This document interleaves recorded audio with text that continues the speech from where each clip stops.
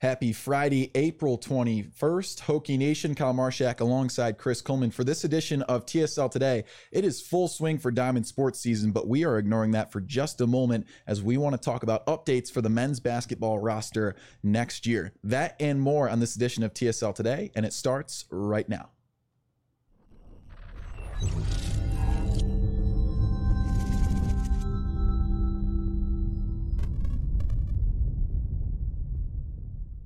Welcome back to Stu's Stew in the Corporate Research Center here in Blacksburg, Virginia. Again, Kyle Marshak alongside Chris Coleman. Beautiful weather. We want to talk about Diamond sports, right? But Hunter Couture is back. That is the breaking news for men's basketball right now as we prepare for that 2023 season next semester. I think that's big news. Just your initial reaction real quick. Hunter Couture coming back. I think that's definitely going to bolster the roster for next year. I think he provides a certain level of comfort for everybody. Like, I am a lot more comfortable with Virginia Tech basketball with Hunter Couture on the court. Like, I didn't think they were going to win a game when he got hurt this past year, and they didn't. Yeah. You know, it's just he just makes a huge difference. Even if like he's a great shooter, but even if his shot is not falling, he's such a good defender. He's the type of player that he doesn't have to score, and he's still a net positive when he's on the court. So I think him returning makes a big difference. I think Mike Young's two biggest recruiting battles of this offseason were bringing him back and making sure Rodney Rice didn't transfer when Mike Jones left, and he won both of those battles. Yeah, no, I think that's a huge win. Again, roster management was kind of that main concern for this roster after the disappointing finish to the season, especially with another year where in the middle of ACC play, they just could not buy a win. Again, Couture's gone. They lost all of those games. He comes back, they lost two more, and then they finally got back in the green. So you talk about defense, right?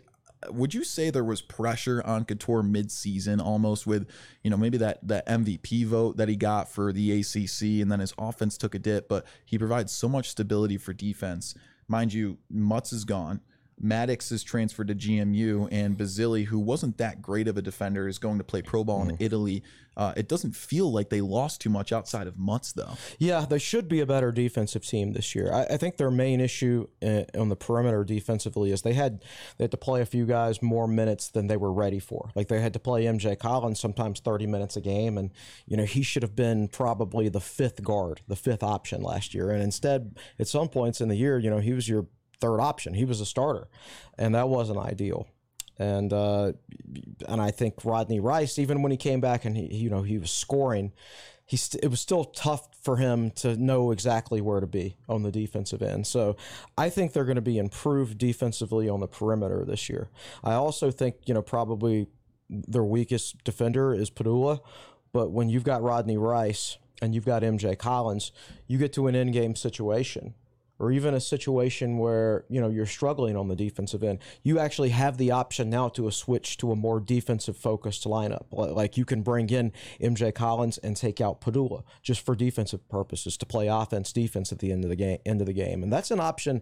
Like, you know, Padula was playing 36, 37 minutes a game this past year, and he's not a great defender anyway, but it's also hard to be a great defender for an entire game when you're playing that much.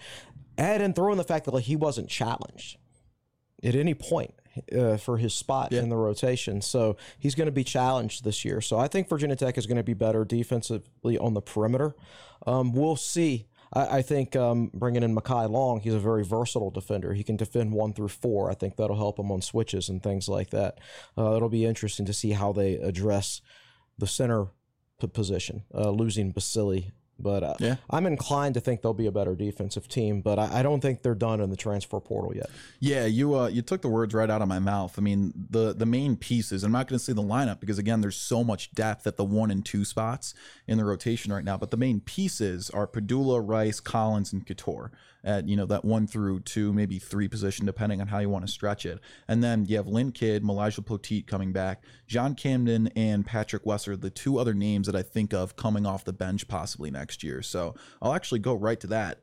Who does take over the 5 spot for the Hokies? Right now, if the season started tomorrow, I'm positive it would be Lynn Kidd. Okay. Is what it would seem like to me. But, you know, they're pursuing guys who can play that position in the portal. I know they have gone after Robbie Baran of Northwestern, who's originally from Richmond.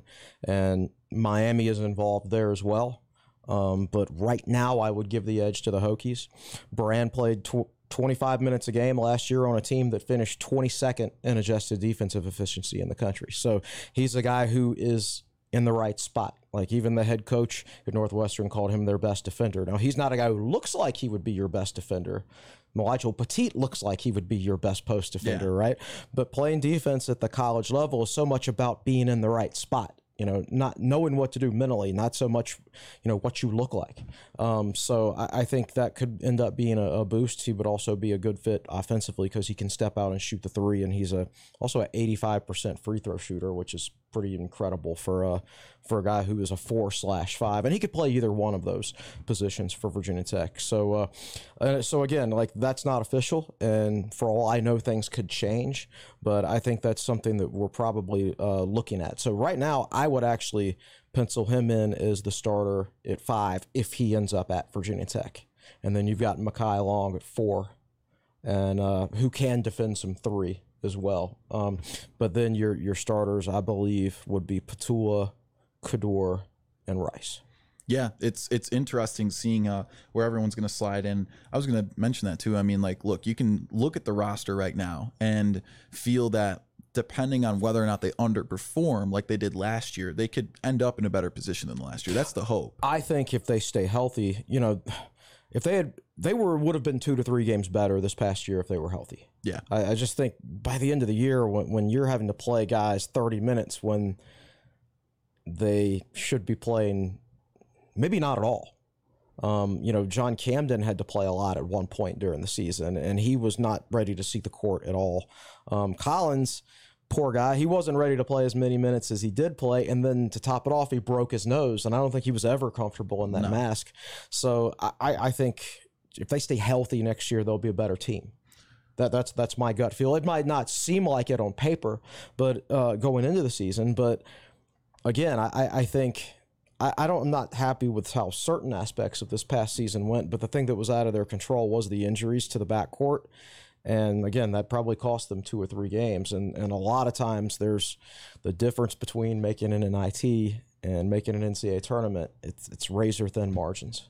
So speaking of recruiting, I almost forgot. Triumph NIL, our sponsor, Recruit, Retain, Reward, is their motto. I've got that locked down now. I've got it memorized. Speaking of recruiting, the 2023 recruiting class, nothing crazy right now, just a couple of names outside of the names you just mentioned. 2 3-star guards, a 6'1" point guard, Brandon Reichsteiner from Woodstock, Georgia, and Jaden Young, a 6'4" shooting guard, also a 3-star out of Greensboro. So 2 good talents. Again, maybe you look at a guy like Young and think he could provide, well, honestly, both provide depth at that backcourt. Reichsteiner could play some point guard. His dad is former professional wrestler Scott Steiner. Yeah. Big Papa Pump himself. So looking forward to seeing Scott Steiner courtside for some basketball games this year. Maybe influence some officiating. Yeah. Yeah, the way he used to back in the day. Carter's giggling back there. It's so peculiar. I'm a huge combat sports fan, and seeing Vitor Belfort's son commit here as a quarterback, it's like, what a small world. We've had so many just big name fathers bring kids to Virginia Tech. It's very peculiar. Yeah. And you know, when I watched professional wrestling as a kid, it was the Steiner brothers. I didn't actually know their last name wasn't Steiner. Yeah, when I was growing up. Close right? enough. Yeah, close enough. Their last name. Yeah. But yes, I think the guard depth and the backcourt depth in general is going to be so much better this year. Like, one of those 2 guys isn't going to play very much. But that's just the way it is, because I think there's going to be plenty of proven guys there in the backboard court. So there is going to be a battle for minutes, and I think that's what you want, because competition makes everybody better. Last year, Tech was so short of guards due to injuries and you know, whatever Maddox's situation was. There was never a true competition for minutes in the backcourt. Like, I did not think Sean Padula had a good year. I know he scored a lot of points, but I think his shot selection playing within the offense a lot of the season wasn't very good, and he was not a good defender. But there was nobody to challenge Padula for minutes. Mike Young never had the option to say, look, play better, or this guy's taking a lot of your minutes, right? That's not going to be the case next year. Collins was not a guy that was supposed to play as many minutes, like you said. And not to mention, we haven't touched on it, but you talk about injuries in the backcourt. Well, Rodney Rice, came back from an injury that a lot of people expected to just, smartly so, take him out for the rest of the season, give him maybe a red shirt or something like that. I don't think he had played many games at that point. And then what game was it late in the regular season where he just reappeared? He scored 17 in one of those games. Yeah. He had he was a great bolster. Two or three double-digit scoring games. Had a good ACC tournament game on the offensive end.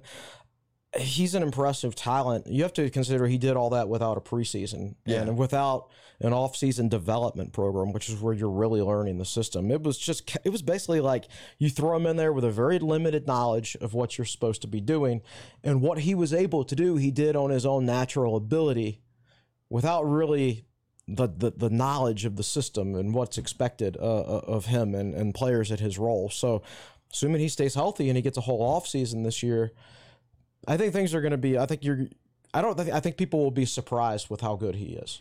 Yeah, with a whole offseason. No preseason. But he's an athletic guy, a good defender. He obviously shows value. He was a great recruit. 8 games played, 7.4 points per game. I think he could very well steal a starting spot. That's the expectation. Oh, at least. I pretty much ink him in as a starter right now, unless they happen to go out in the portal and find some kind of a traditional true wing that is a proven starter and everything like that, which I don't really think that's going to happen. I don't see anybody else beating him out for that third guard spot. So where do you see him in the lineup? He'll be a guy who can play either wing spot. He can defend 1, 2, or 3. Yeah. And he's also a guy that when Padula's out of the game, he can run the point for you. Yeah. So he's capable of playing anywhere in the backcourt for Virginia Tech, and he has defensive versatility, which is valuable. Which makes me incredibly interested to see how Collins' role is, because I mean, look, he looked like a freshman last year, but then he had great games. I mean, against Dookie at the game-winning bucket. He just showed, obviously, his shooting has to improve, but he showed down the stretch that he can compete. So I'm very interested to see what he looks like next year. He showed, 2 things that you really like. He showed a level of competitiveness and toughness. I mean, he was not comfortable in that mask. You could see him taking it off all the time whenever they weren't in live action. He was never comfortable in that mask. I think it really messed with his shooting. But he's arguably the best athlete on the team. He's an excellent athlete. Yeah, so you have to take that into account. He brings something to the table from that standpoint that most other guys on this team don't. So he's going to factor in. Right now, I would say, first guard off the bench. You can play either one of those wing roles. Now, maybe I'm getting a little too in-depth with the recruiting class, Reichsteiner and Jaden Young, but we didn't expect Collins to slip into the role that he did. Do injuries prevent them if it's a healthy team, or do you see them somehow slipping into a role next year? Oh, you could certainly see that. I don't think there's necessarily room for both of them. Right. But there's going to be room for one of them as a fifth option. Now, how much do you play a guy like Tyler Nickel at the 3 spot? Is he a 3/4 or is he a 4/3? It's hard to say because he didn't get much time at North Carolina this past year. But he's a guy who could factor in. He can't defend 2s. He can defend 3s and 4s. As Mike Young says, you are who you can defend. The position you play is the position that you can defend. So I don't know whether Tyler Nickel's going to be a 4 or a 3 or some combination of both, depending on matchups. But he's also a guy who could potentially steal minutes at the 3 spot if he shows the ability to guard 3s. It's interesting, too, because then it makes you think of schools like Miami, where the tallest guy they had in their starting lineup is Norchad Omier. He was 6'7". Now, mind you, he played like a big guy, and he defended people. Arm length was pretty incredible. He was a freak for sure. All right, well, I'll cap it off with this question. The roof for this team, the best possible season they have next year. Where do they end up? They can make the NCAA tournament for sure, and what they do for that is depending on matchups and who's hot at the right time and things like that. They could have been an NCAA tournament team this past year were it not for a couple of situations, particularly with injuries. I mean, like it cost them 2 or 3 games, and you never know. It could have been the difference. It's just so hard to say, and it's so hard to project. I don't think I don't think most fans will look at this team and say, "Oh, this is definitely going to be a better team than last year's team." But or what last year's team was supposed to be. what we thought last year's team was going to be. I think they certainly have a chance to be better than what last year's team turned into, because we never saw the team last year that we thought we were going to see, because they never had all their players available that we thought they were going to have. And Maddox didn't make the improvements that people thought he was going to make from a defensive standpoint. In fact, his game regressed. So if things play out a little better in the offseason this year, I'm not going to say that this team has a higher ceiling than last year's team, but they can be better than last year's team ended up being if everybody stays healthy and they get that one key addition in the portal. Again, it adds, after the way last season went, that feeling of instability almost. It's unpredictable. So hopefully the team turns out great. I think you covered all the points I wanted to hit. The transfer portal is the only question mark right now for what the roster looks like next year. But the young talent is definitely what feels like to be kind of the make or break. I feel like it's not going to be as traditional as you would think in the front court. Like there's maybe not going to be a guy consistently like Keve Aluma or Graham Basili who can score in the paint. Lynn Kidd can do that. Now, whether he starts or come off the bench, we'll see. But he won't do it quite as much as a guy like Keve Aluma, and he won't provide the three-point shooting of a guy like Basili. He's a different type of guy. I don't feel like offensively Tech will be as prolific from their post players this year, but I feel like they can still be productive just in a different way. But I think we're going to see the backcourt be a lot better than it was this past year. Absolutely. Well, I think that about wraps up the show for today, but I have to tease the next segment. Monday, Carter's going to host the show, and we have some more talk about recruits, this time for women's basketball, who had a lot stronger of a season. That and a lot more on TSL Today. But for now, from the Corporate Research Center, for our producer, Carter Hill, the man, the myth, the legend, and of course, Chris Coleman, thank you for joining us today. Kyle Marshak signing off from Blacksburg, Virginia. We'll see you guys next time on TSL Today.